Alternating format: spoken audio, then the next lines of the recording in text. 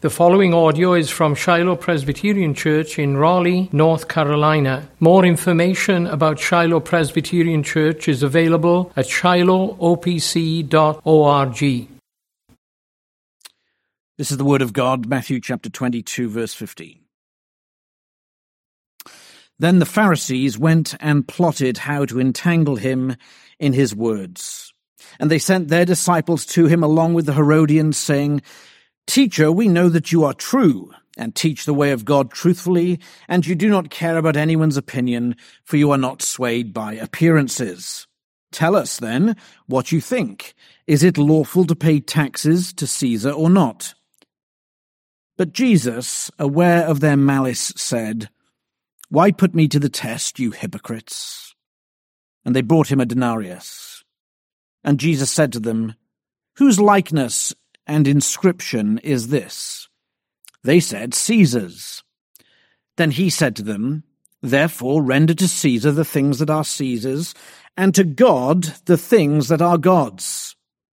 When they heard it, they marveled, and they left him and went away. The same day Sadducees came to him, who say that there is no resurrection, and they asked him a question, saying, "Teacher, Moses said if a man dies having no children, his brother must marry the widow and raise up children for his brother. Now there were 7 brothers among us. The first married and died, and having no children left his wife to his brother. So too the second and third, down to the 7th. After them all the woman died. In the resurrection, therefore, of the 7, whose wife will she be? For they all had her."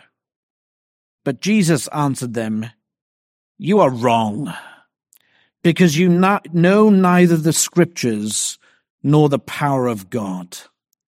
For in the resurrection they neither marry nor are giving in marriage, but are like angels in heaven. And as for the resurrection of the dead, have you not read what was said to you by God? I am the God of Abraham, and the God of Isaac, and the God of Jacob. He is not God of the dead, but of the living." And when the crowd heard it, they were astonished at his teaching. Amen. Thanks be to God for his word. Let's pray.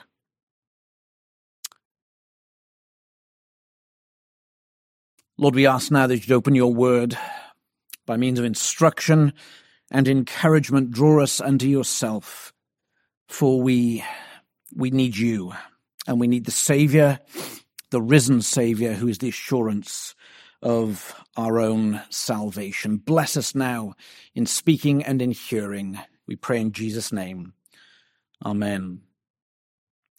Well, I'm sure you've heard the saying, the only 2 certain things in life are death and taxes. Death and taxes. Well, apparently not so certain if you're a Sadducee or a Pharisee, or if you're a 5-year-old boy. I received a text from one of you last night, and the text read this: "I was preparing the boys for the sermon in the morning and asked if they knew what taxes were.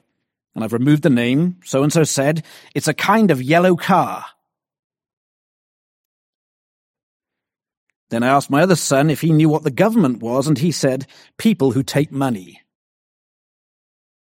So a little bit of uncertainty on death and taxes in those interactions.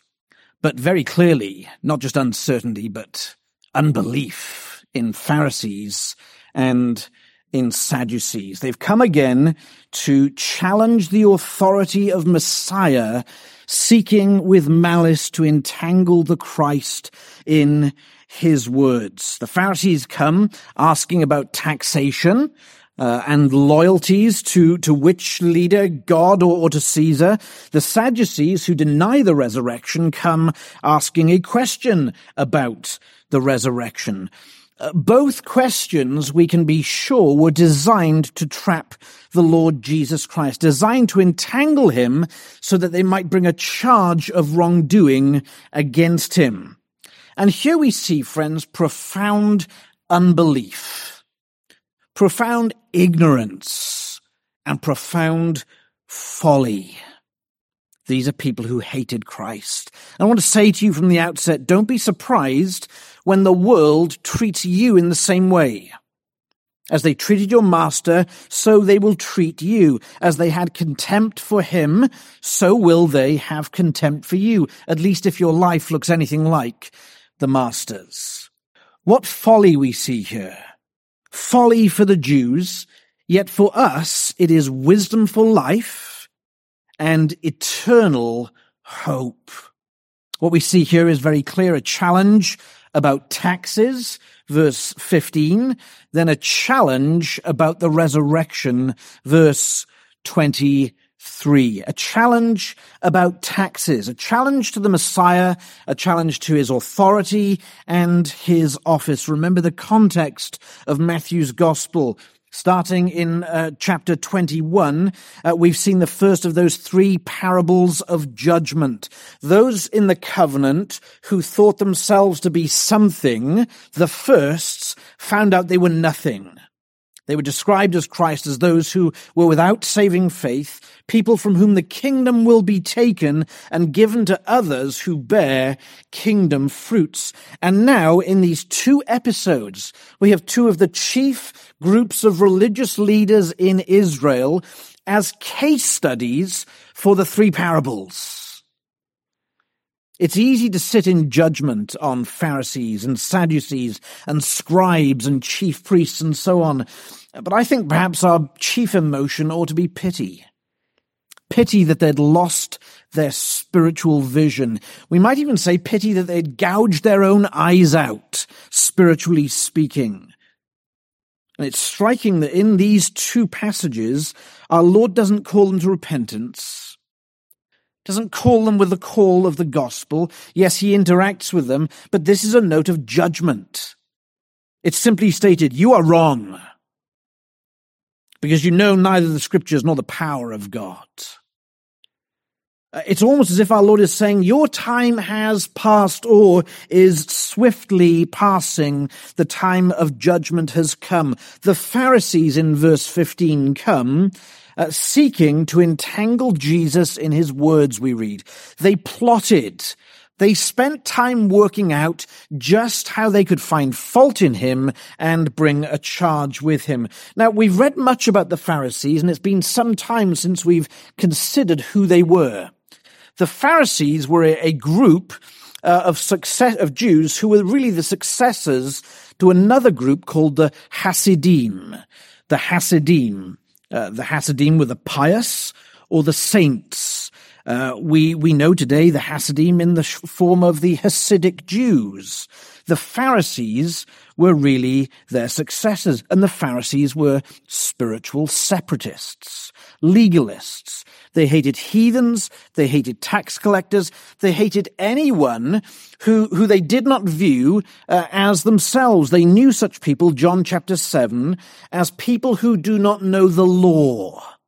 They saw themselves as guardians of the law and separated themselves from anyone who did not keep the law to their standards. Now note the hypocrisy of the Pharisees in this passage, because they clubbed together here, verse 15 and 16, with the Herodians, people of the party of Herod. And Herod had very little religiosity about him. He certainly didn't love the law. He was part of the political establishment, who the Pharisees would have hated. And look at their hypocrisy. Not only in joining with the Herodians, but attempting legalistically to separate themselves from the Herodians by not going with them themselves, but sending their disciples with the Herodians. Staggering hypocrisy, inconsistency. Hardly a resounding acclamation of them as people or of their theology. They make good on the old saying here of the enemy of my enemy is my friend. So they join with the Herodians, the purpose of which is to confront Jesus with a trap. Either he will be found wanting in the secular realm or in the religious and spiritual realm. If Jesus says, no, you should not pay taxes to Caesar, then he'll fall foul of the Herodians. If he says, yes, you should pay taxes to Caesar, then he'll fall foul of the Pharisees. That's the landscape of the test before our Lord. You'll notice they come, having plotted to entangle him, they come with malice, verse 18. Malice.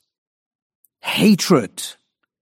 A considered hatred. This is not a hatred of the moment, spontaneous. It's been brewing for years. And yet they come to him in the guise of honoring him, verse 16. Teacher, we know that you are true and teach the way of God truthfully, and you do not care for anyone's opinion. They're utterly disingenuous. They're liars. They're flatterers, deceivers. Though they have spoken the truth about Christ, he is a teacher, he does teach the way of God truthfully, and he doesn't care for people's opinions, they believe none of it. Otherwise, they would have followed him.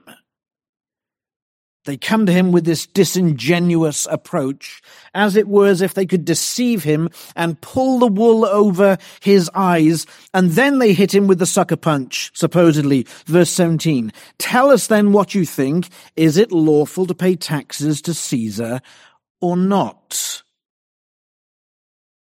And Jesus knows their heart, we're told, verse 18. Aware of their malice. Jesus, aware of their malice, meets their wickedness with the necessary rebuke for the moment. Why put me to the test, you hypocrites? You hypocrites. That's about as bad as it can get for a religious person to be called a hypocrite. Someone who outwardly goes through the motions, maybe looks the part, but inwardly denies the substance of their faith, does not possess saving faith. They're just an empty shell, a whitewashed tomb. So Jesus puts them to the test. He answers their question by posing a Gordian knot-like question unto them, verse 19, show me the coin for the tax. We read they brought him a denarius, and Jesus said to them, whose likeness and inscription is this? Of course, it's got Caesar's head on it. It's Caesar's coin, Caesar's tax. Jesus answers them, give to Caesar what belongs to Caesar. It's very simple, isn't it? It's amazing in its simplicity. We read at the end, when they heard it, they marveled and they left him and went away. They had no answer. The coin belongs to Caesar. Give to him what is due. And there's the theological side of that God has placed the governing authorities in their position. And there's the secular side to that, meeting the Herodians. It belongs to Caesar. Give it to him. But the main point of this text is really not about taxes, because what our Lord says next is really the most important thing. Therefore, verse 21, render to Caesar the things that are Caesar's, and to God the things that are God's. Yes, by all means, give to Caesar what belongs to him. Christian, paying reasonable and legal taxation is something Christians ought to do. But our Lord says more. He says, render to God the things that are God's. Such an important principle for the Jews, such an important principle for us. What are we to render unto God? Speaking first to the Jews, what did their scriptures tell them? The scriptures told them, Micah chapter 6, verse 8, what they were to render to God. They were to love mercy. They were to do justice. Walk humbly before their God. Or Deuteronomy chapter 10, circumcise therefore the foreskins of your heart and be no longer stubborn. In other words, repent. Believe. Be faithful. Love the Lord your God with all your heart, and then behave in a manner commensurate with that profession of faith. He's telling them, lose this ridiculous, this paper-thin self-righteousness that you've concocted for yourself and rest on Christ. in all his fullness. Believe on the Lord, then act as if you believe on the Lord. Have the substance of Christ, and then live accordingly. You'll notice our Lord does not affirm their lives here. A Christian is not called to affirm people around them. We're just not. It's a myth of this world. If you don't affirm me, you hate me. Jesus does not affirm their lives. He critiques their lives. Moreover, he judges their lives. They had not rendered to God what belonged to God. And this, friends, is not just a call for us to pay taxes as we're meant to. More than that, it is a call that we are to render to God what belongs to God. If it's right to pay taxes to a villainous governor like Herod, or even worse, the Caesar beyond him, how much more ought we to render praise and honor and glory and obedience to Almighty God? If the lesser is right, surely the greater is right. The chief response to God required of us all, of course, is faith. Faith which takes seriously what God says about himself, what God says about sin, what God says about the Savior and salvation. That's what we are to take seriously, and we are to accept it. We're to trust it. We're to rest upon it. We are to receive Christ Jesus for who he says he is, not according to our imaginations. Resting on him, laying aside every last shred of supposed self-righteousness. We abandon ourselves. If you sing it, you believe it. Nothing in my hand I bring, simply to thy cross I cling. Self-righteousness, no matter how great it is, how wonderful in appearance before men, will see you in hell. That's the only destination for self-righteousness. Verse 22, when they heard these wonderful words, they marveled, and they left him and went away. Notice that they leave him, they go. They don't stick around, they're not attracted to Jesus, though they marvel. They marvel at his cleverness, they marvel at his wisdom. They don't marvel that he's life. Friends, is this your response to the Savior today? That you hear this one who says, render to God the things that are God's, and then gives us those very things in our lives? Is your response a faith-filled marveling at Christ? God who commands us to believe and then grants us the gift of faith. What a wonder this is. Does your life this day reflect the self-abandonment of faith in one who is not yourself? Does your life this day reflect the humility of one who has been able to abandon themselves and say, I trust not in myself, but in Almighty God and his answer to my sin, Jesus Christ? You see, the gospel is here presented to us. Render to God the things that are God's. What does he want from us? He wants faith. He wants faith above all else. And then faith with fruits that are produced by it. That's the gospel for any here today who do not know Christ.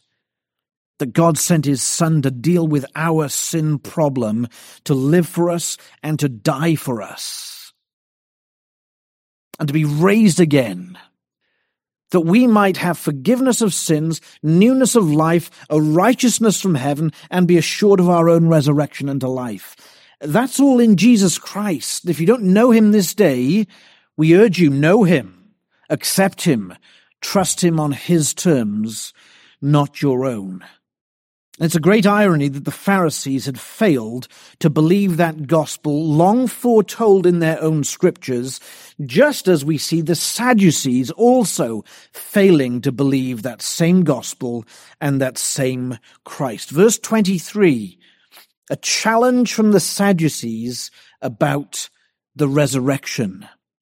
We go here from one extreme to another. The Pharisees, the religious zealots, the legalists, the Sadducees were really the theological liberals. They denied a central teaching of the Old Covenant, the resurrection of the body. You'll notice verse 23, it's that same day.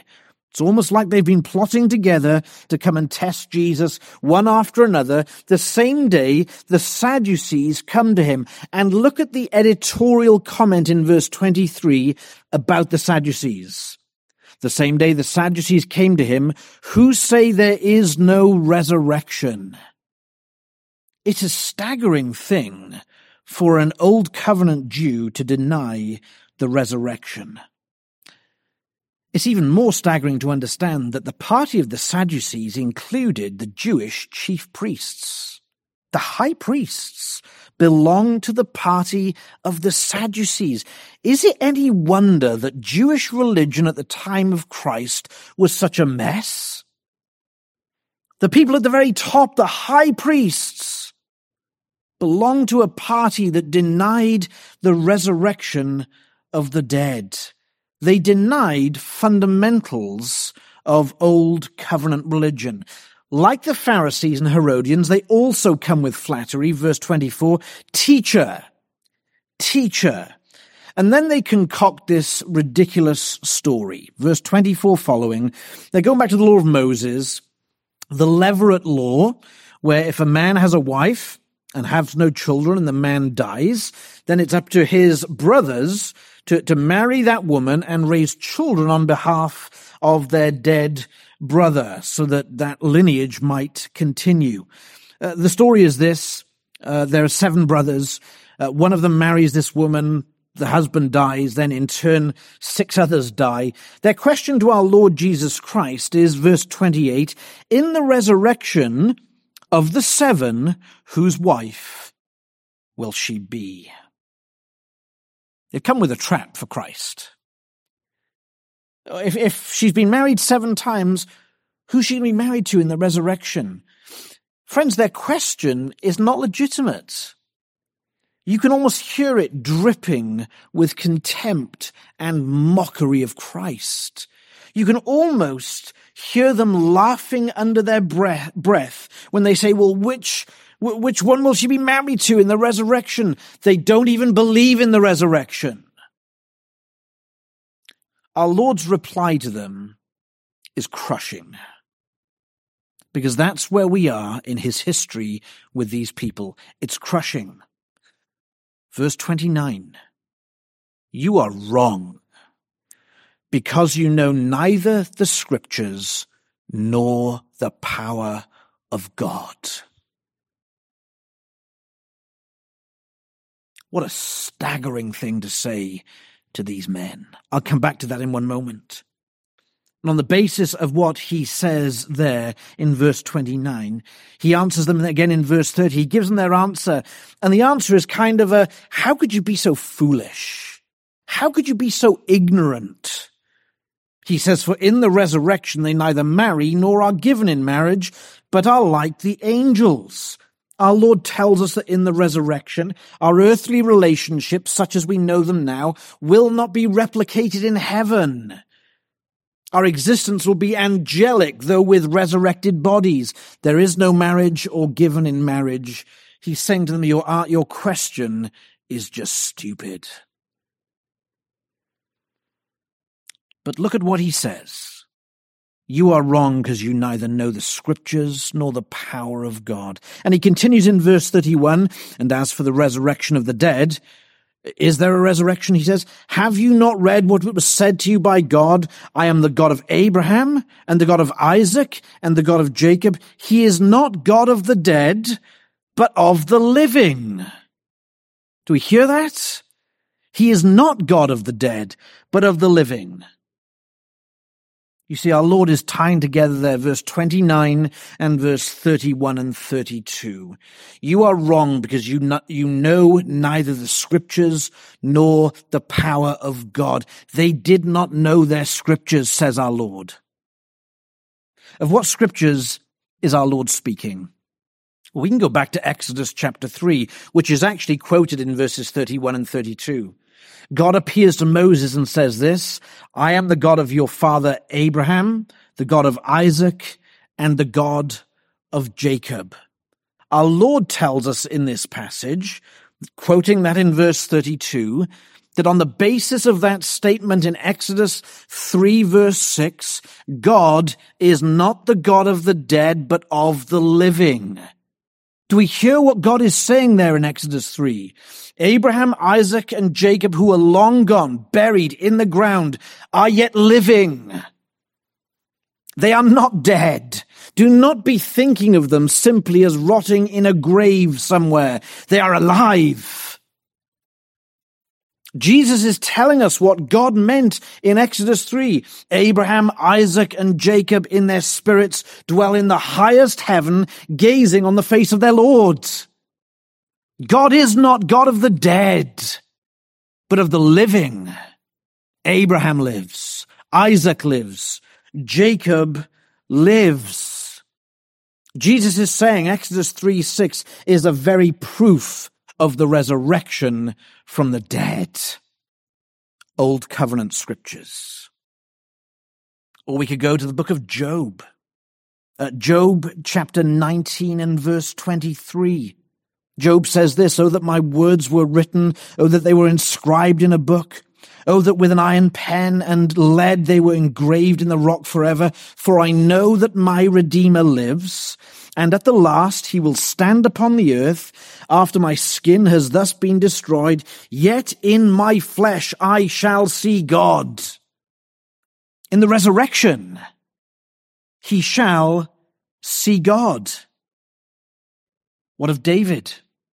David says in 2 Samuel chapter 12, verse 22, after his child has died, his child with Bathsheba, the servant said, "What is this thing that you have done? You have fasted and wept for the child while he was alive, but when he died, you arose and ate food." David said, "While the child was still alive, I fasted and wept, for I said, who knows whether the Lord will be gracious to me that the child may live? But now he is dead. Why should I fast? Can I bring him back again? I shall go to him, but he will not return to me. I shall go to him." And David provides for us a commentary on that in Psalm 16, which is also applicable to our Lord. "Therefore my heart is glad, and my whole being rejoices. My flesh also dwells secure, for you will not abandon my soul to Sheol, or let your Holy One see corruption. He will be raised." And these are all old covenant texts which point to the reality that the Christian shall be raised. The old covenant ably testified to the resurrection from the dead. But to what is the resurrection a testimony? Is it not testimony to the power of God? You know neither the scriptures nor the power of God. You know neither the scriptures nor the power of God. They did not know the power of God. The power of Almighty God, which raised Jesus from the dead. The power of Almighty God that created us. The power of Almighty God that sustains us, the power of Almighty God that satisfies us daily, the power of Almighty God who will raise our bodies from the grave. When Paul is indicted before Agrippa for preaching the risen Christ, he says in Acts 26, "Why is it thought incredible by any of you that God raises the dead?" Why do you think it incredible? He's almighty. He can do whatever pleases him, according to his holy will. For Paul, it was insanity to deny the Almighty the right and ability to raise people from the dead. Raising people from the dead is no more trouble to Almighty God than raising people from spiritual death. And what a remarkable resurrection it shall be, brothers and sisters. Behold, I tell you a mystery, writes Paul. We shall not all sleep, but we shall all be changed. In a moment, in the twinkling of an eye, at the last trumpet. For the trumpet will sound, and the dead will be raised imperishable, and we shall be changed. For this perishable body must put on the imperishable, and this mortal body must put on immortality. When the perishable puts on the imperishable, and the mortal puts on immortality, then shall come to pass the saying that is written, death is swallowed up in victory. Death is swallowed up in victory. Resurrection has overcome death. And we know, do we not, that the reality of a physical resurrection in Scripture corresponds also to the spiritual resurrection, the rebirth of the soul. Prophesied in the Old Covenant again by Jeremiah. We read these words in chapter 31, verse 31. Behold, the days are coming, declares the Lord, when I will make a new covenant with the house of Israel and with the house of Judah. Verse 33, but this is the covenant that I will make with the house of Israel after those days, declares the Lord. I will put my law within them, and I will write it on their hearts, and I will be their God, and they shall be my people. And no longer shall each one teach his neighbor and each his brother, saying, know the Lord, for they shall all know me, from the least of them to the greatest. For I will forgive their iniquity, and I will remember their sins no more. Do we see the great power of God, along with his marvelous mercy, his amazing grace? To enjoy the resurrection unto life, the work of spiritual rebirth or resurrection must precede it. You must be born again. You must have faith in the Lord Jesus Christ. Isn't this astonishing? The crowds were astonished at Jesus' teaching. Again, verse 33 of Matthew 22. When the crowds heard it, they were astonished at his teaching. But we don't read of any being brought to him savingly. Friends, are we not astonished also? Not just at Jesus' wisdom in teaching the Sadducees or showing the folly of the Pharisees. Are we not astonished at the Christ? At what God has done for us, what God has done for you, dear friend. Let's personalize this. You and me, if you're a sincere Christian here today. We don't want the astonishment of these crowds, the marveling of these crowds. We're not about that, friends. We want the marveling of faith, the astonishment of belief and trust and resting on our Savior, a faith which embraces the fact that we are nothing natively.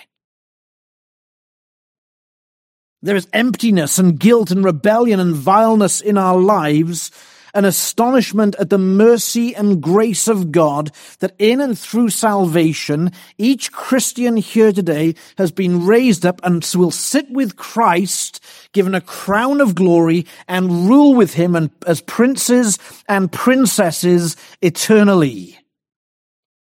That's the staggering truth of the gospel of Christ. An astonishment at the reign and rule of our Savior, and that we will be at his right hand. And that astonishment, friends, ought to lead you to great devotion. I want to ask you, friends, is your great devotion to the Lord visible to those around you? Because if it's not, you have to question, are you devoted? If there's no evidence of your devotion, are you devoted? Is there evidence of your great devotion to the Savior? Are you bearing fruit worthy of the kingdom? Are you seeking to obey the Lord in heart, in mind, and in body? Let me encourage each one of us to ask ourselves that question. Are we devoted to the Lord? Are we serving him as we ought to be serving him? Privately, in our families, in the various relations within families, in the church, in society, your places of business, neighborhoods, wherever you might be. Are you devoted to the Lord and then his service? Because, friends, that's true enjoyment. That's true enjoyment. That's true life. It's a life worth living now, and certainly one worth having in the age to come. Let's pray.